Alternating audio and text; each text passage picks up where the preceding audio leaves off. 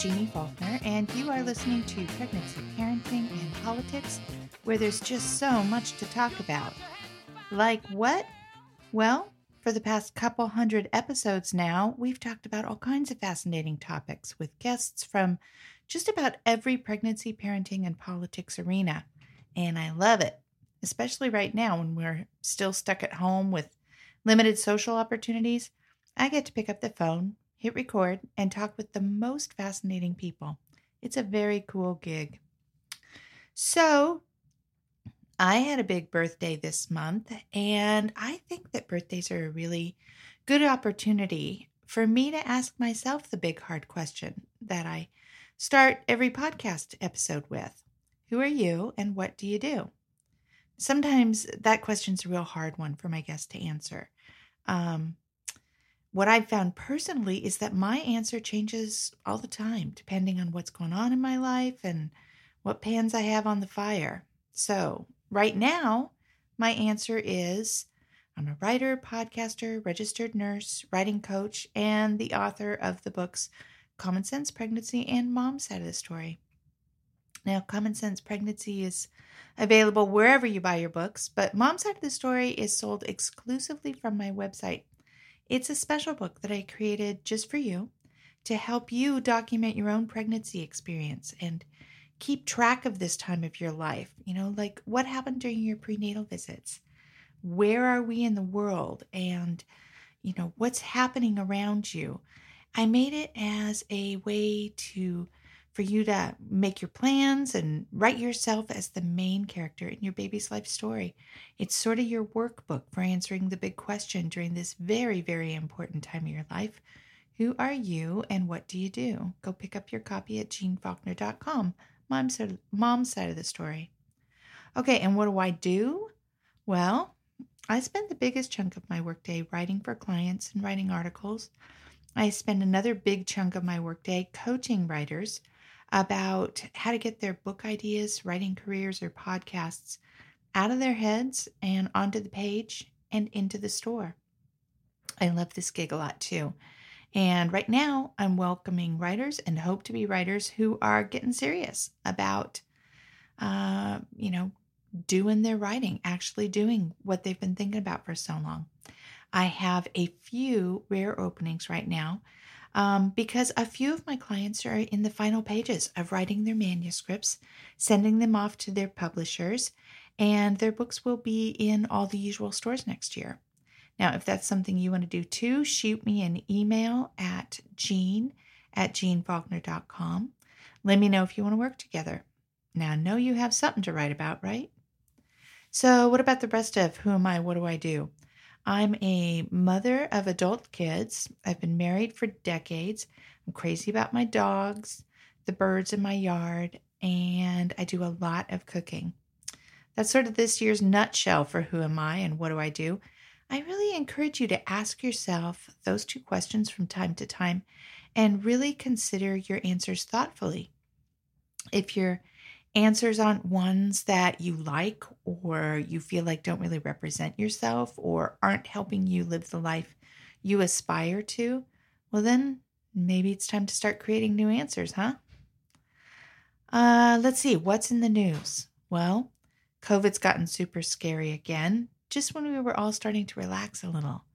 Especially bad in Florida, many southern states, and the West Coast. Cases are rising like crazy. Hospitals are flooded and they're flooded with patients and desperate again. We were doing so good with the earlier months of lockdown, people. So good. Then when governors started opening the doors, people rushed out and they got complacent. Some people are being deliberate about getting together socially, no masks, no social distancing. These folks are becoming the super spreaders of this wildly contagious virus. Most people aren't like that, thank God. Most people see the science and sensibility of wearing a mask, but some people are just all put out about it, which I think is just a whole lot of dangerous nonsense. Let me tell you, like any nurse, doctor, midwife, or healthcare expert would say, that's just not wearing a mask is just not dangerous. I spent 20 years wearing a mask while being a nurse for hours and hours during my shifts, and it was simply a necessary medical device that protected my patients and me and all the other people that I come in contact with. It was a necessary medical device. And right now, every damn one of us is a potential patient. Every one of us needs to use this necessary medical device. And if everyone would wear their masks whenever they're in public, we'd knock this virus out. So just do it, will you? Just wear the mask. It's literally the least you can do. Okay, what else? Well, this week I actually have a pretty serious call to action in the politics arena that I need you to help out with today. That is, if you are listening to this episode before July 15th, 2020, I need you to go leave a comment, your voice, about how you feel about the U.S. Department of Justice and the U.S. Department of Homeland Security proposal to change the rules that apply to asylum seekers. This new proposal, this new rule, creates a path to asylum that is so narrow, so few people will qualify, that people who come to the U.S. because they have credible, life-threatening, or inhumane conditions in their own country, those people won't qualify. Those folks won't be given asylum. The proposed provisions in the rule would prevent some of the most vulnerable populations from being granted asylum in the United States. And as written right now, as proposed, it violates the 1951 United Nations Convention relating to the status of refugees. It's a shocking violation of American values and global leadership, which we are seriously lacking in. America has always opened its doors to protect the most vulnerable people on earth. You know, you just think about when earthquakes strike, when a typhoon demolishes a country overseas. America is always the biggest, fastest, on-the-ground contributor of money and human power, willing to help in any way we can. People are generous here. We help people because we can. We have the skills. We want to be there for people. And this new rule being proposed by Department of Homeland Security and Department of Justice, it's in direct opposition to those values. And it is just one more anti-immigrant, anti-woman, anti-BIPOC policy to happen to America in the last 3.5 years. But this time, there's something you can do. Yes, obviously, keep doing everything you can to change government leadership at every level, as we've talked about before. Vote, campaign, donate to candidates, sign up voters, elect candidates that represent your values. But as I also said before, if you're listening to this before July 15th, I want you to take an additional action right now. I want you to go to regulations.gov, and I want you to tell the Department of Homeland Security and the Department of Justice that you oppose the attempt to end asylum and protection for vulnerable populations. They're taking comments until July 15, 2020. You can submit a comment online at regulations.gov with any data, arguments, or views you have on this proposed rule. The title of the regulation is Procedures for Asylum and Withholding of Removal, Credible Fear and Reasonable Fear Review. I know it's a mouthful, but you have a voice in this, and it's powerful.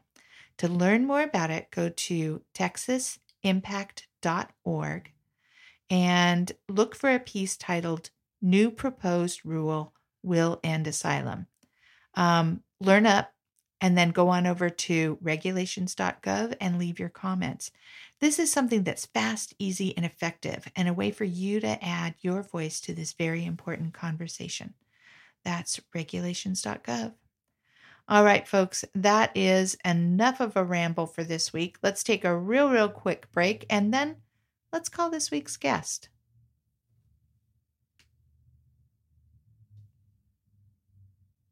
All right, we're back, and we are ready to chat with a woman who has a very unique perspective on anxiety, environmental sustainability, pregnancy and parenting, and the power of bringing nature into your home and your life.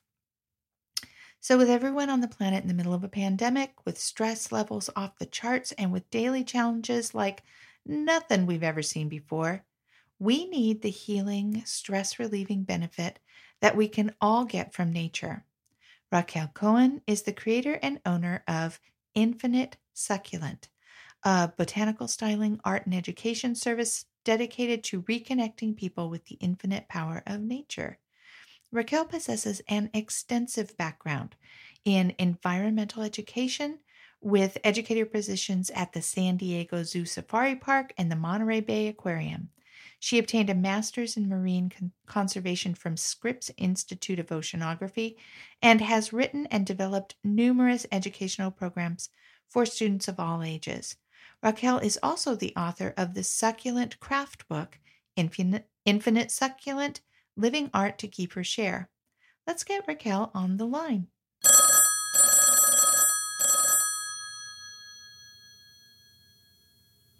Hi, Raquel. It's Jeannie. How are you?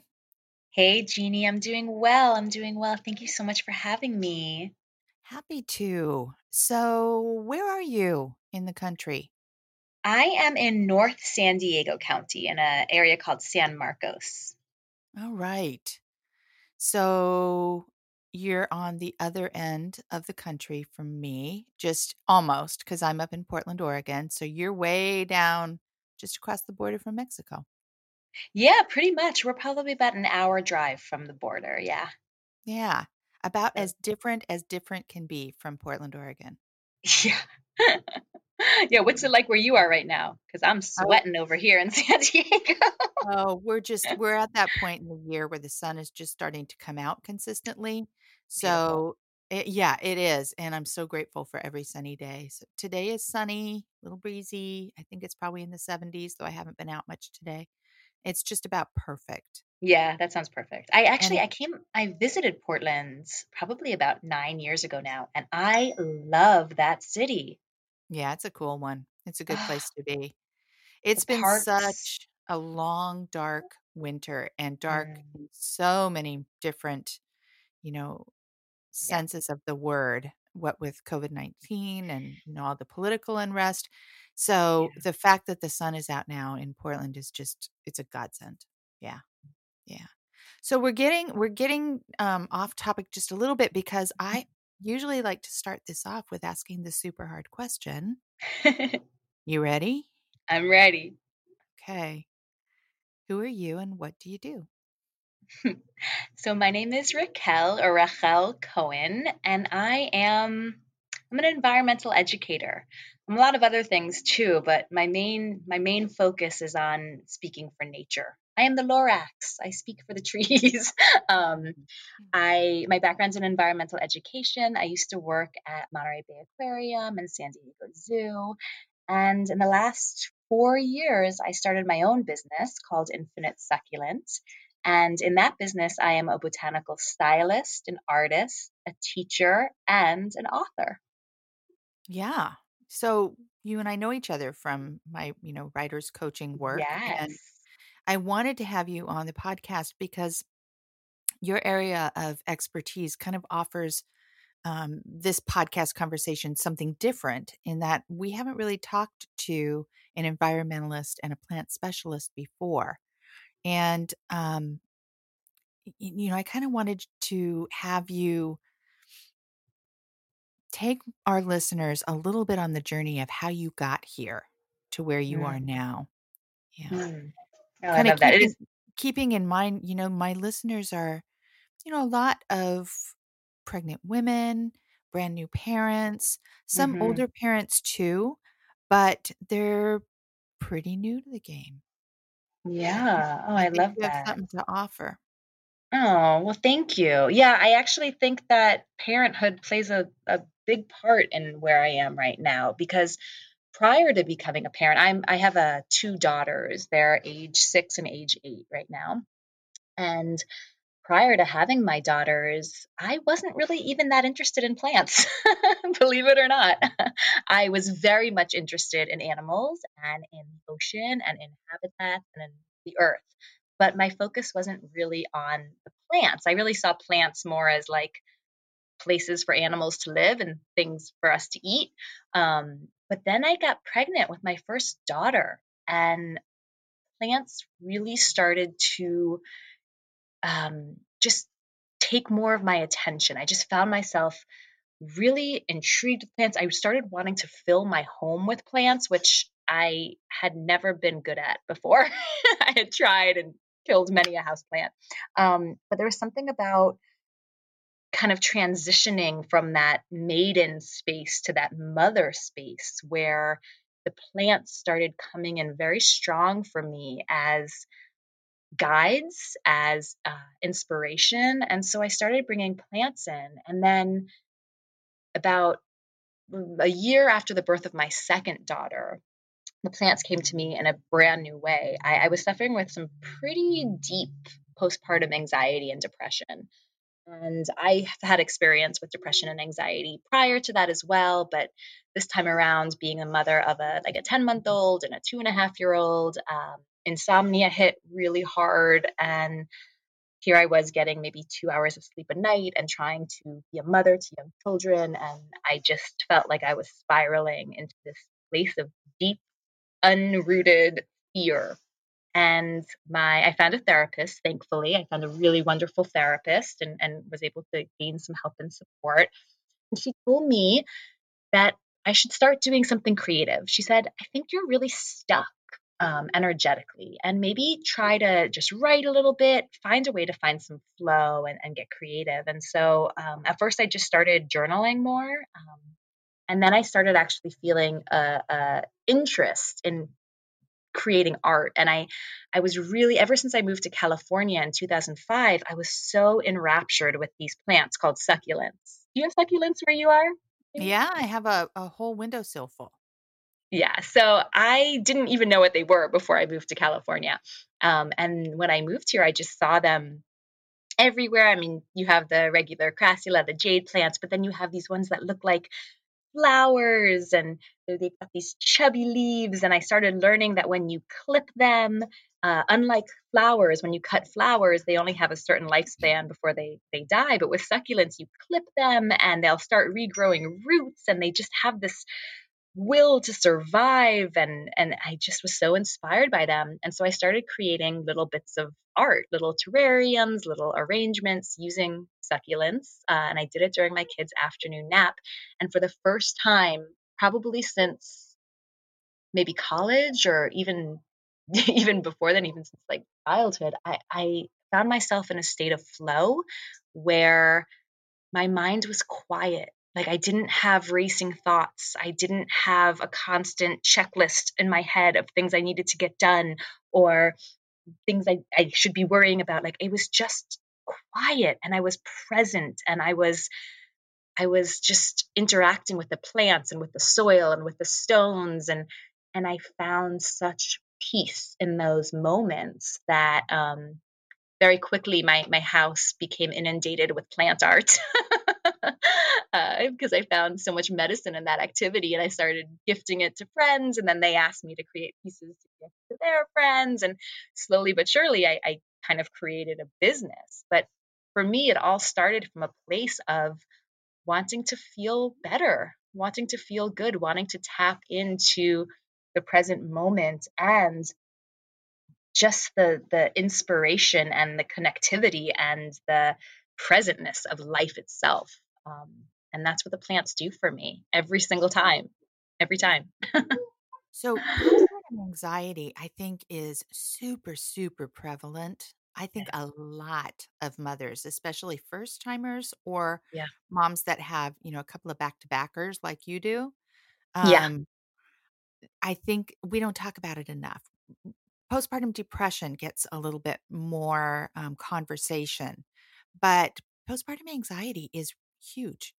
I know I Yeah. certainly felt it because, I mean, they're so vulnerable. We have no idea what we're doing.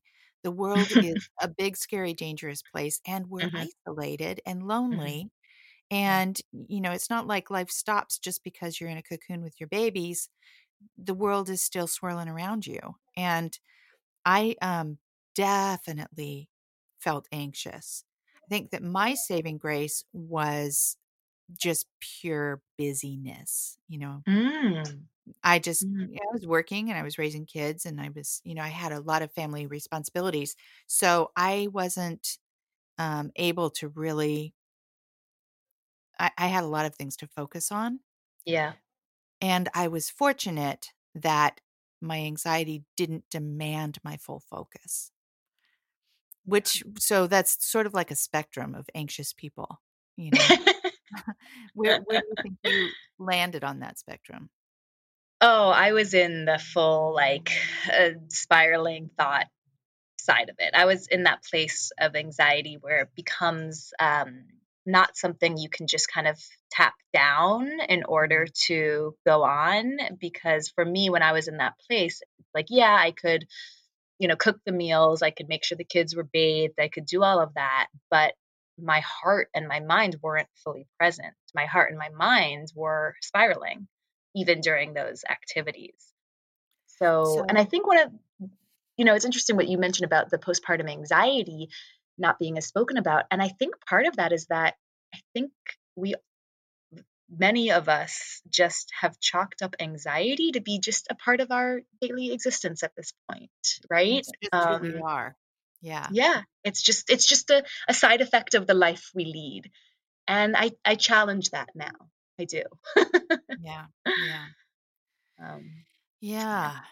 So you and I have talked at length about what it was like for you to be an environmental educator and how it sort of had a catastrophic focus, and that too kind of led to your anxiety and to sort of reevaluating your focus in your career. Can you tell us a little bit about that? Yeah, so my first experience with anxiety beyond a situational, oh, I'm feeling a little anxious about this and this happening. Like my first experience with real what they would diagnose as generalized anxiety disorder, right? If you're going to give it Hmm. a diagnosis, was when Hmm. I was getting my master's in biodiversity and conservation. Marine biodiversity and conservation, excuse me. So I was getting my master's at Scripps Institute of Oceanography here in La Jolla, California, and it was a lot of doom and gloom, just a ton of doom and gloom, and a lot of like we have to know what's happening and how bad things are so that we can try to resolve them, which I totally understand. But for me, it felt like the focus of so much of what they were teaching us was almost this like oh, if like fear is going to be the catalyst for change, right? That's what it Right. felt like so much of the environmental movement for me in terms of my education felt like let's tell people what's happening so they can see how bad it is so we can be in fear so that we'll change it. But fear doesn't motivate people. Fear paralyzes people. Yeah. At least, I mean, and everyone's different. I don't want, that's a very sweeping generalization, but in my experience, fear is not a motivator.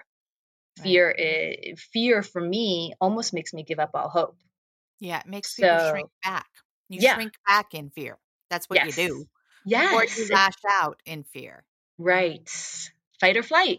It's the Yeah. fight or flight, which we can talk a lot about the nervous system in a bit as well. But that's that's what was happening for me, and so I just got so anxious during trying to get my master's degree that was my first time going to get some help, getting on some anti-anxiety medication, uh, and really trying to ascertain different mental tools that I can use to deal with my strong emotions. But Yeah. I think in the environmental field as well, there's so much focus I find in the lack of things. Like we talk a lot about the carrying capacity of the earth. We talk a lot about sustainability and resources. And I think sometimes we make it seem as though the earth itself is so finite.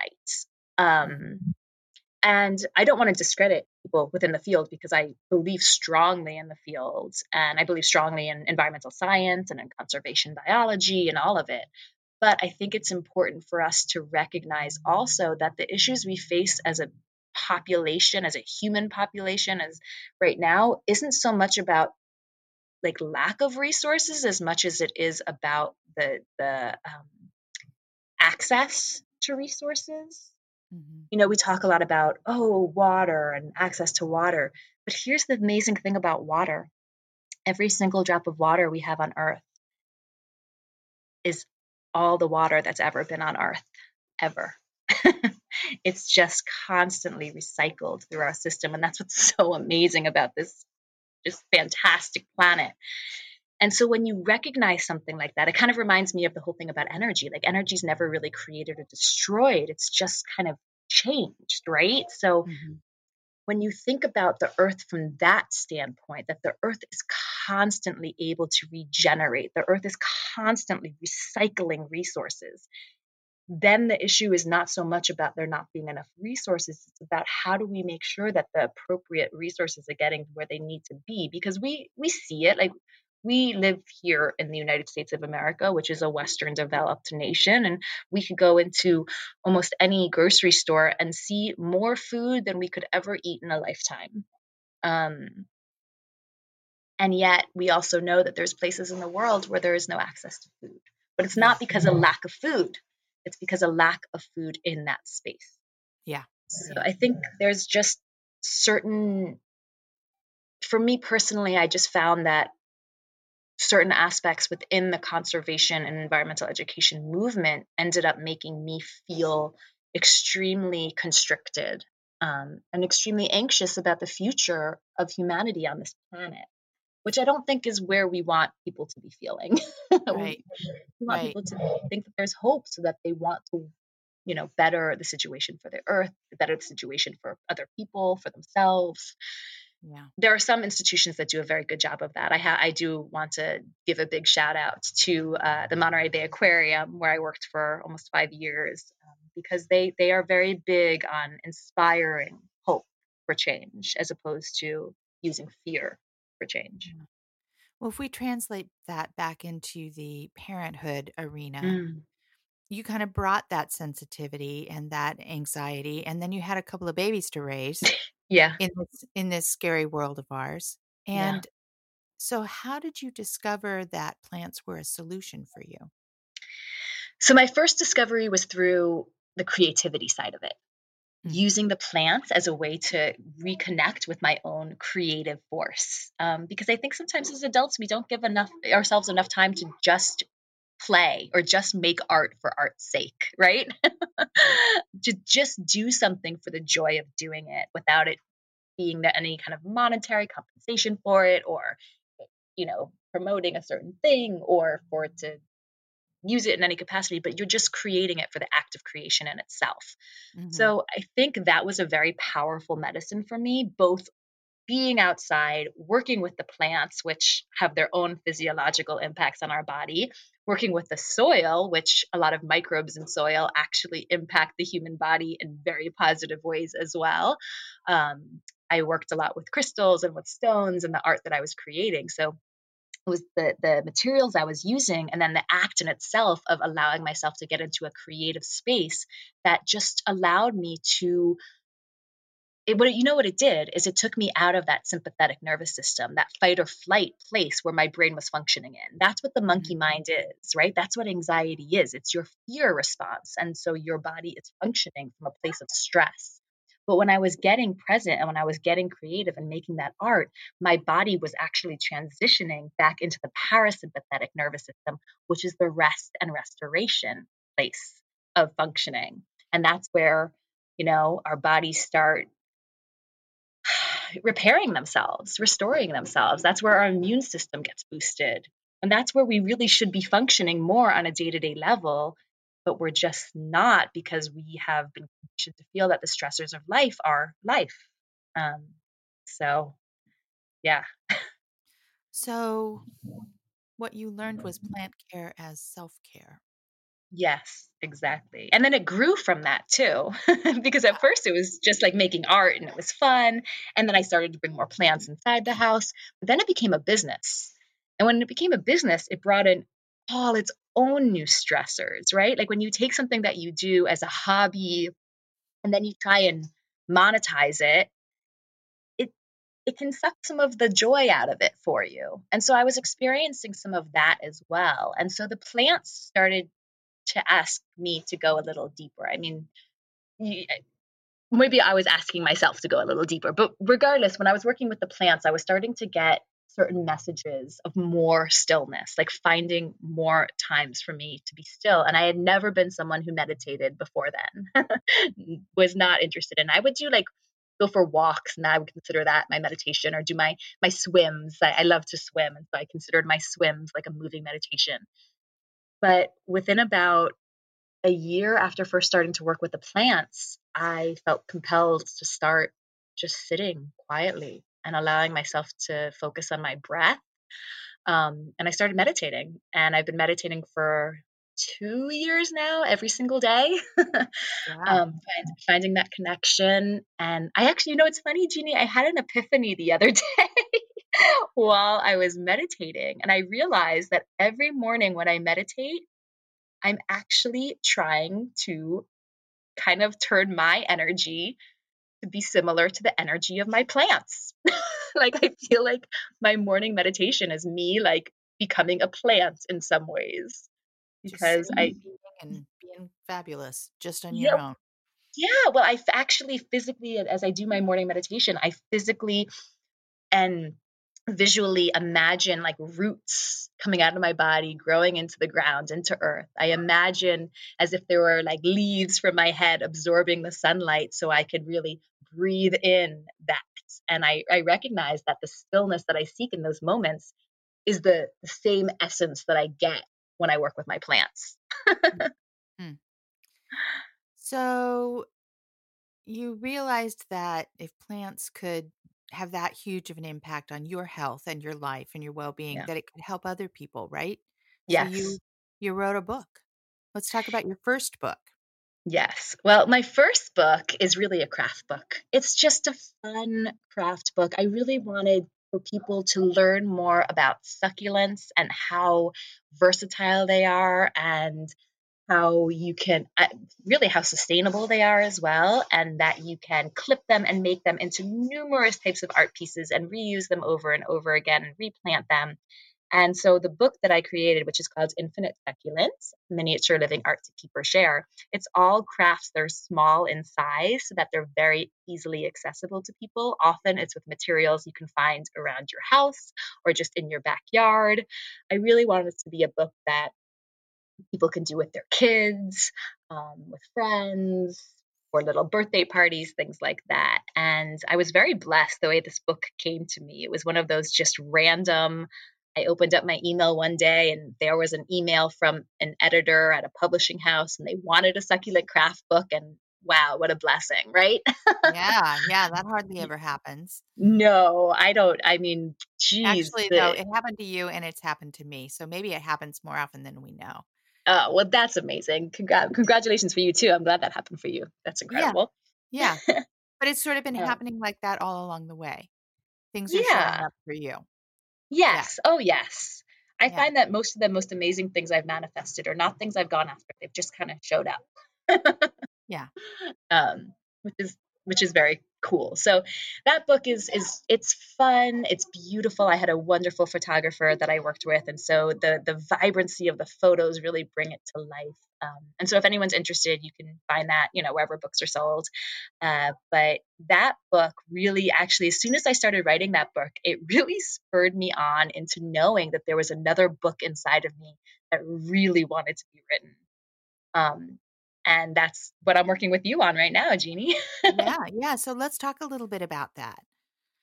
Yeah. So Yeah, go the for book uh, the book I'm working on right now, the working title is called Cultivate: Growing Wellness Through Plant Appreciation, and it digs deep into the physical, emotional, and spiritual health and wellness benefits of living intentionally with plants.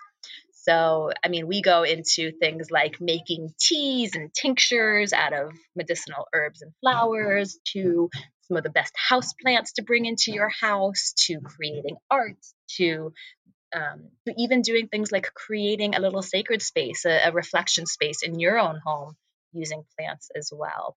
So basically, for me, this book that I'm writing right now, in some ways, it kind of follows the journey I've been on. which is that the plants have led me into more wellness from a very physical and emotional standpoint, and then really brought in an aspect of spirituality in this last year and a half, 2 years, that was very much buried before then. So the book, it's such a labor of love right now. um, but it's just fascinating. It's like the more I learn, the more there is to learn. Right? It feels like I'm unearthing so much, both ancient and modern wisdoms, and just learning so much more. And each thing that I learn just solidifies for me more and more the fact that the plants are completely our life support system here on earth. Like, we couldn't exist without plant life, period. Period. Yeah, so they deserve a little bit more respect than to rot in the corners of our apartments. Yeah, right in the corners of our apartments, or just, I mean, even in the sense of our daily interactions, I think most of us go throughout our lives barely even noticing their presence. I think that's changing, which is really cool. And I actually have a theory behind that as well. Um, Do but share. but I think that, and I know this was the case for me. Here I am, someone who is super connected to nature. And yet the plants were like an afterthought for a very long time. I was all into the dolphins and the birds and the lions and like the animals. That animals were my main focus, and the plants were just you know, oh, there they are. That's pretty kind of thing. Yeah. So we've really seen, for anyone who is on social media, who's on Instagram, who even on YouTube, there is a big, huge plant community. Plants are totally on trend right now. People are filling their homes with plants again. You'll see it in a lot of boutique hotels and restaurants and coffee houses, and just all kinds of public spaces too. Just people really bringing in a lot more plants, and people being interested in plants, and people taking a lot of selfies with plants. So what's um, your theory as to why? my theory is because we're recognizing that we need to reconnect with nature. Yeah. My theory is that we have been disconnected from nature for a long time. And I think that's why so many of us are operating in a place of stress. I actually believe that it's our disconnect from nature that is spurring on a lot of our disconnect from each other, and is also spurring on a lot of the health conditions that we're seeing, especially health conditions related to things like chronic illness, autoimmune disease, stress related disease. I think all of that is very much connected with our disconnection from the natural world. So I I think I people agree. returning, yeah, yeah. So I think that the return to plants is more than just it looks pretty on Instagram. I think it's much, much deeper than that. And I think it comes back to the fact that we know that plants have been our home for 99% of human history. Yeah. And that's a deep remembering we have within us, and it's coming back up. And I think that's a beautiful thing, and it's very inspiring to me. Yeah. And the great thing about plants is that um, they're portable, they're accessible. You may not be able to escape to your mountain retreat in the middle of woods, but Right. you can bring nature into your home. You can be Yeah. mindful of what you plant in your patio or your yard or your windowsill. You can have a relationship with plants and be really intentional with them. Yeah. And I think one of the things, especially with, the whole quarantine, and with the amount of time we're all spending in our homes right now, I think it's so important to recognize that we can bring nature in. We Yeah. really can bring nature into our homes, and we can interact with the nature in our homes in very similar ways as we do with the nature outside of our homes. Yeah. And there's so many health benefits to bringing plants into our homes, um, which I'll be happy to chat about if you're interested, if you think your listeners would be interested in that. Well, give us a couple of bits of information there. Yeah, I'll give you three pretty quickly. So the first one is oxygen production. Plants Mhm. produce oxygen. So, we all like to breathe. So, I'm into um, it. yeah, I think we're all into, breathing and breathing fresh air. So the more plants you bring into your home, the more plants are able to absorb the carbon dioxide that you are exhaling, and the more they're able to create oxygen for you to inhale, the fresher air you'll have in your home. That's really important. Hmm. This one's a little bit more debated, but plants have the ability to absorb toxins from our air as well. And people don't often know this, but according to EPA studies, there is actually 2 to 5 times more toxins in our indoor air than our outdoor air. So, and these are things that could be, dust, mold, spores, things like that. But it's also what's known as VOCs, or volatile organic compounds, which are all kinds of chemicals that off gas off of so many of our like just daily materials: paints, flooring, wood, paper products, plastics. I mean, pretty much everything we have in our home, most things are off gassing something. Hmm. So plants are able to actually absorb that. And then with the helpful microbes in their soil, they're able to absorb those toxins, alchemize them back into growth material for the plant. So the more plants you have in the home, the more those plants are able to kind of scrub or clean your air. So that's Love also, that. yeah, Love it. fantastic. Yeah. Fantastic. Yeah. And again, there's, in terms of which plants are able to absorb which specific chemicals, there's been some studies. There needs to be a lot more because there's hundreds of thousands of plants, and there's maybe been like 30 to 50 plants actually studied. But it's enough to know that, like, hey, plants can do this, and that's a good thing.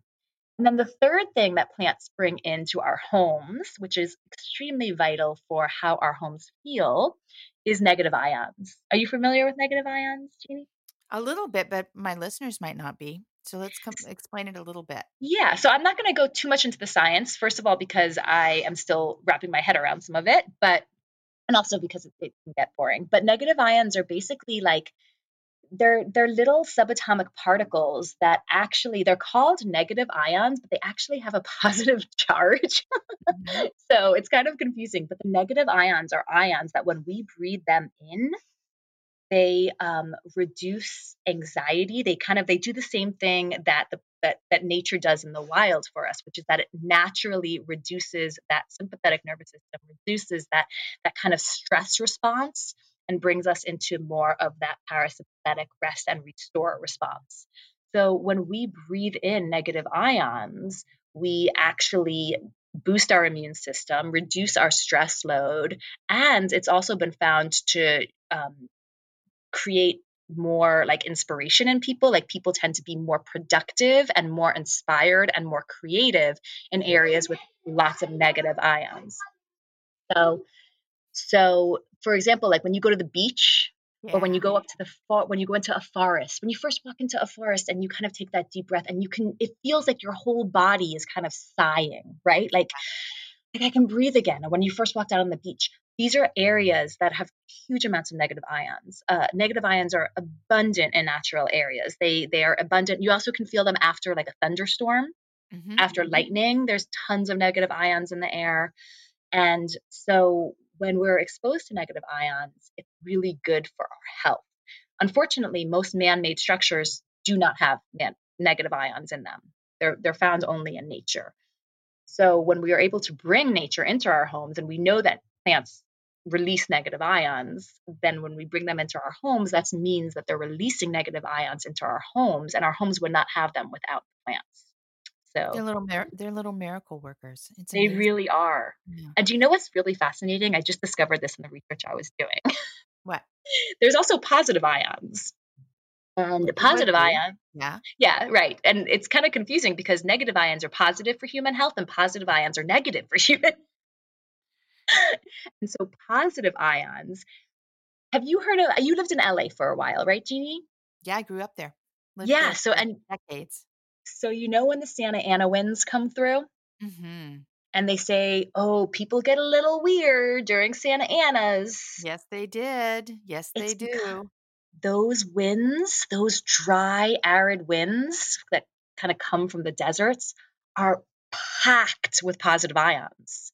And it makes people go a little crazy. It makes people get a little loopy. Some people get really bad migraines. Some people start feeling really depressed. Some people just have complete mental fog. But it impacts us in this like very um, mental, emotional way. And I thought that was so fascinating that it's these winds that are coming off the deserts that are they just filled with these positive ions that have these effects on us. Positive ions with negative effects. That is Yeah, just so much polarity. That's I so know. much chemistry. There's probably some physics in there. Yeah. We're being science chicks here. Yeah. Well, we're getting close to the end of our conversation, but I have some rapid fire round up questions for you. Before we get to that though, if you were going to tell my listeners who might be absolute plant beginners, Yes. um, what three plants should they pick up? Oh, I Bring love into this their home. question. What three Okay. plants? The first one, definitely the Sansevieria, also known as the snake plant.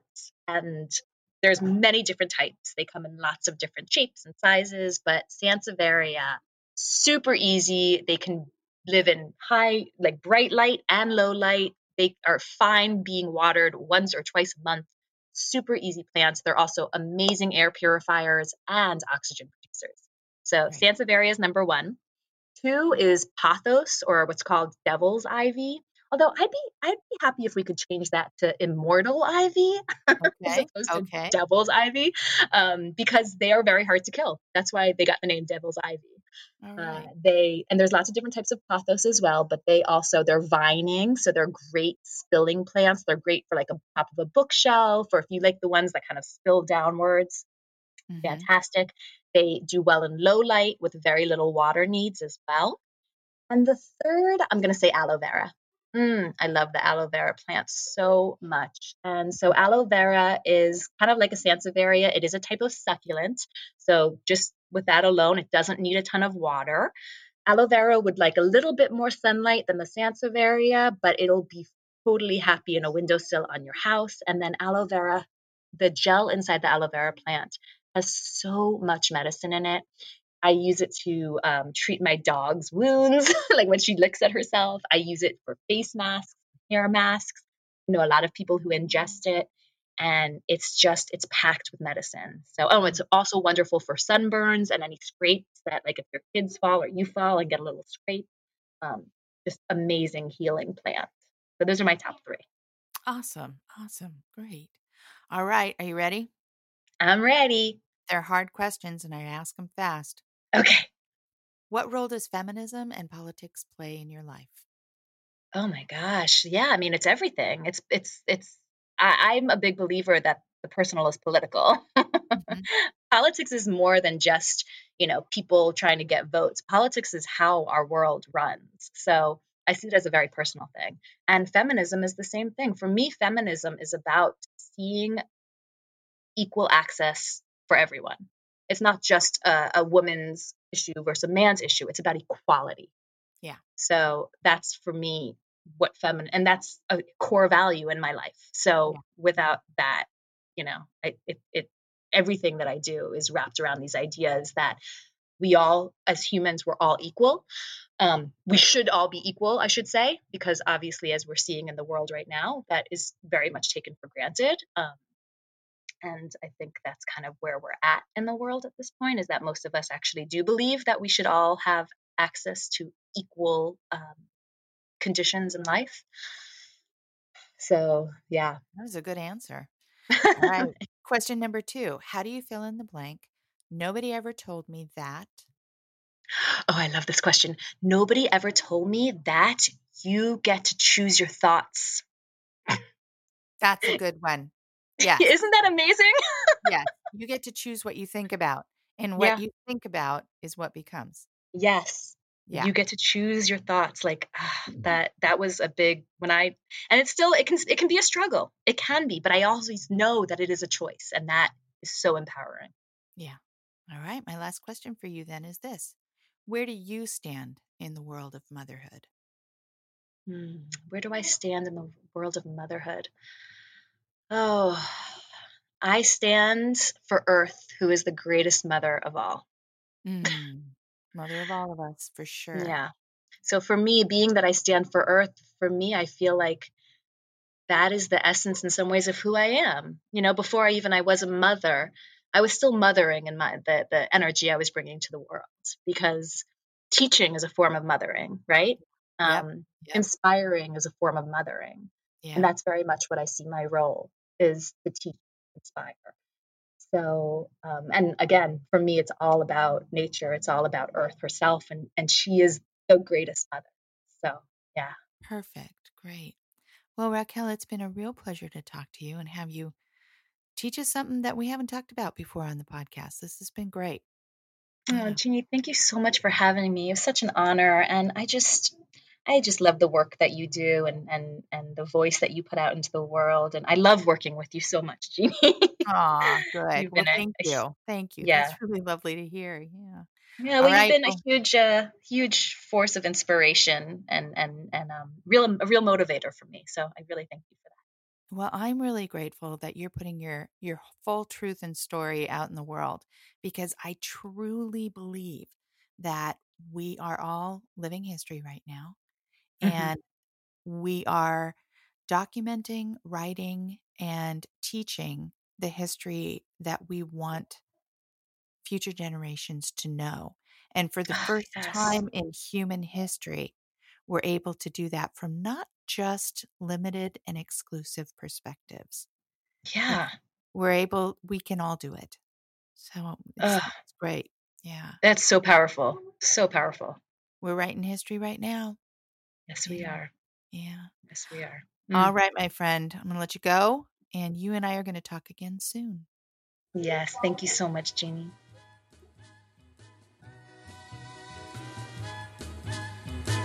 Mama said there'll be days like this, there'll be days like this. Mama said, Mama said, Mama said, Mama said there'll be days like this, there'll be days like this. My mama said. That's it for this week, everybody. Let's do a quick recap of what I need you to do this week. Go to regulations.gov and leave your comment on procedures for asylum and withholding of removal, credible fear, and reasonable fear review. It's as easy as writing a text. You can learn more about this week's guest, Raquel Cohen, at infinitesucculent.com. You can learn more about me at jeanfaulkner.com. Email me, jean@jeanfaulkner.com. Tweet me at Jean Faulkner. Find us on Instagram and Facebook at Pregnancy, Parenting, and Politics. We are produced by Recluse Records. Bye-bye, everybody. We'll talk again next week.